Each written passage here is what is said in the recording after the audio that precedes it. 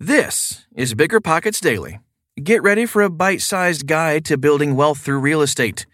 BiggerPockets.com offers the world's biggest real estate investing forum and thousands of blog articles like the one I'm about to share. We bring you these in audio form because you can't read when you're riding your bike or building a deck. Okay, almost time for the show. We'll get right into it after this quick break. The dream of owning a vacation home can be daunting. From finding the best guests, to the maintenance, to organizing the cleaners after every guest stay, with Vacasa, they make that dream into a reality.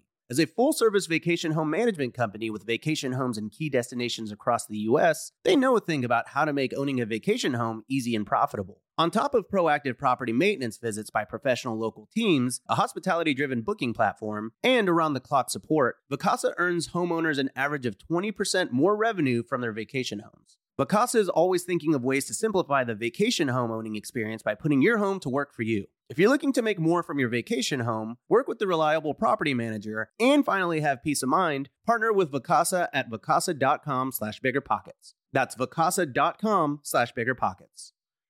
This show is sponsored by Airbnb. Did you know that a long time ago, before I ever started my real estate business, I turned one of my first primary residences into an Airbnb? And that's the extra income that I needed from Airbnb that gave me the confidence to go out and work for myself and eventually quit my 9-to-5 job. And now I have dozens of Airbnbs all over the country. I've even partnered up with the old David Green on a recent property in Scottsdale to take our portfolio to the next level. And of course, we host it on Airbnb. But you don't need to be a full-time real estate investor to start on Airbnb. As a matter of fact, I was self-managing 10 properties while working my 9-to-5 job, so I know anybody can do it. Think about it this way. You're looking for extra income and going on a vacation. Wouldn't it be great to rent out your space and let your property pay for itself while you're gone? I did this one time. I pitched my wife and my roommate, because we were house hacking, on the idea of renting out our home, and it paid for all of our expenses on a trip to Mexico City. So go and give it a try. It might just change your life, just like it did mine. And I really do mean that. Your home might be worth more than you think. Find out how much at airbnb.com/host.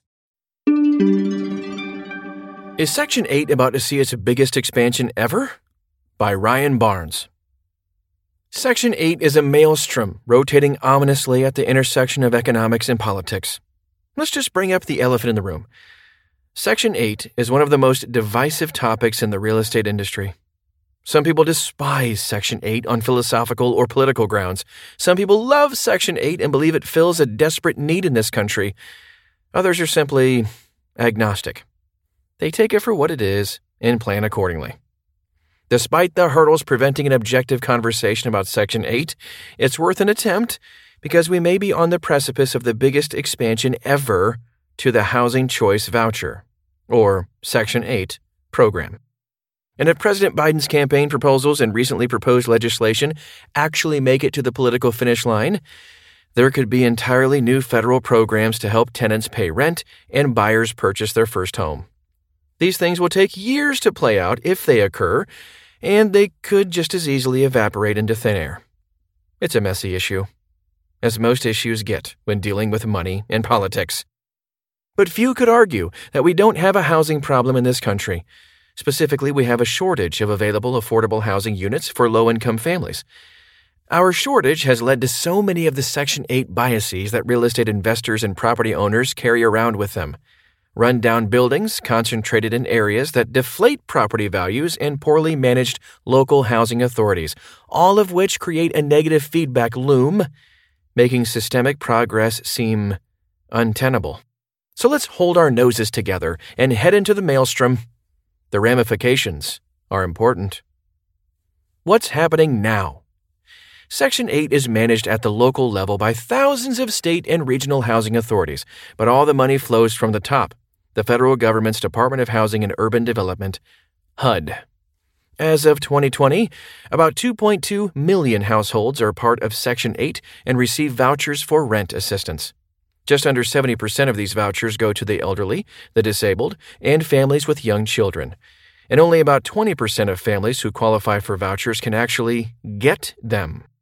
The Biden administration wants to essentially fully fund Section 8, meaning that every household who qualifies can get a voucher.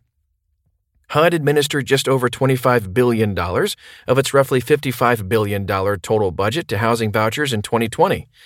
The Biden administration is attempting to add about $5 billion to the budget for the current fiscal year, which will help about 200,000 more families join the voucher program. But getting a big transformative increase through Congress will cost a lot of money, roughly $400 billion over 10 years, according to some early Congressional Budget Office CBO estimates. The political backdrop. Biden's campaign proposal was to spend $640 billion over 10 years to address the homeownership gap. This is between people who need rent and home buying assistance, generally those who spend more than 30% of their monthly income on rent or who make less than 50% of a region's median income, and the roaring housing market, where rents and prices are rising faster than GDP growth and faster than wages. The Biden administration first tried to get the money passed through the infrastructure bill, but the inevitable political bartering led to a very watered-down package passing to the Senate. The next attempt to increase HUD funding will be through budget reconciliation, which the Democrats can theoretically do in the Senate with a simple majority. We shall see. Many pitfalls lie in wait, but the initial political will appears to be strong. There's also new bills being drafted which would explicitly increase vouchers by $3 to $4 million over the next few years, if passed. This alone would double the current program size, if not more. COVID has us rethinking economics. The repercussions of COVID have reached more than just health and safety matters. The pandemic is increasingly becoming an economic and political force. Perhaps most importantly, the pandemic has ushered in a new philosophical approach to government spending. We've seen two massive stimulus programs, both of which had a large slice of housing relief and housing support, things like rent forgiveness, mortgage forbearance, moratoriums, and direct financial support of mortgage-backed securities. We did the stimulus, and it didn't break anything, as best as we can tell. It's a good sign, and it's the most recent sign, easing the political friction to keep on keeping on. Will the voucher increase happen? There are several things that increase the odds of a change in Section 8 funding. The Democrats are in control. This one's pretty simple. Dems have the White House and Congress, albeit the Senate is split, and one Democratic senator from West Virginia is a Democrat in name only, having already bristled with the rest of the Democrats several times. Token arguments against increasing the size of the deficit or budget are waning. The Republicans will naturally and reflexively push back on any increase to federal spending on Section 8, just as they will on any spending anywhere. It's their move. The GOP is already trying to plant a flag about the scourge of big government and increasing the deficit. But that's a hard narrative to pitch in 2021, after the GOP led the passage of nearly $7 trillion in new spending on tax cuts and stimulus over the past few years. I'm not saying they won't still try to sell the same narrative, just their efforts might fall on slightly deafer ears. The fact is that, starting in 2009, we've run the money printing presses till steam came off of them, and the economy is doing fine. That leaves some old arguments about the scourge of deficits in the past. Obstacles to increasing Section 8. In addition to the political messes, there's some functional problems we'd face with a massive increase to Section 8. A couple of big ones jump to the top of the list. Many landlords won't accept vouchers. In most privately owned dwellings in most areas of the country, accepting a Housing Choice Voucher, HCV, is up to the landlord themselves. It's not mandatory. Some don't do it because of bias, like Section 8 tenants are bad tenants and I don't want to deal with it, them. And some don't do it because of myriad inspection programs and certifications that have to be done every year, which incur costs and time to the property owner. And if something goes wrong and an inspection fails, one or multiple tenants may need to be booted, disrupting the property owner's cash flow. Messy stuff. The regional aspects play into this as well. Some states and municipalities have issues with paying promptly or dependably, and landlords there have spread their anecdotes with the local grapevine. And while it's federal law that a landlord is free to reject any potential tenant with an HCV, more than a dozen states and 100 municipalities have passed laws to try and supersede the federal statute. These are known as source of income laws, which broadly state that someone can't be rejected because of the source of their rent or income. Housing Authority needs revamps.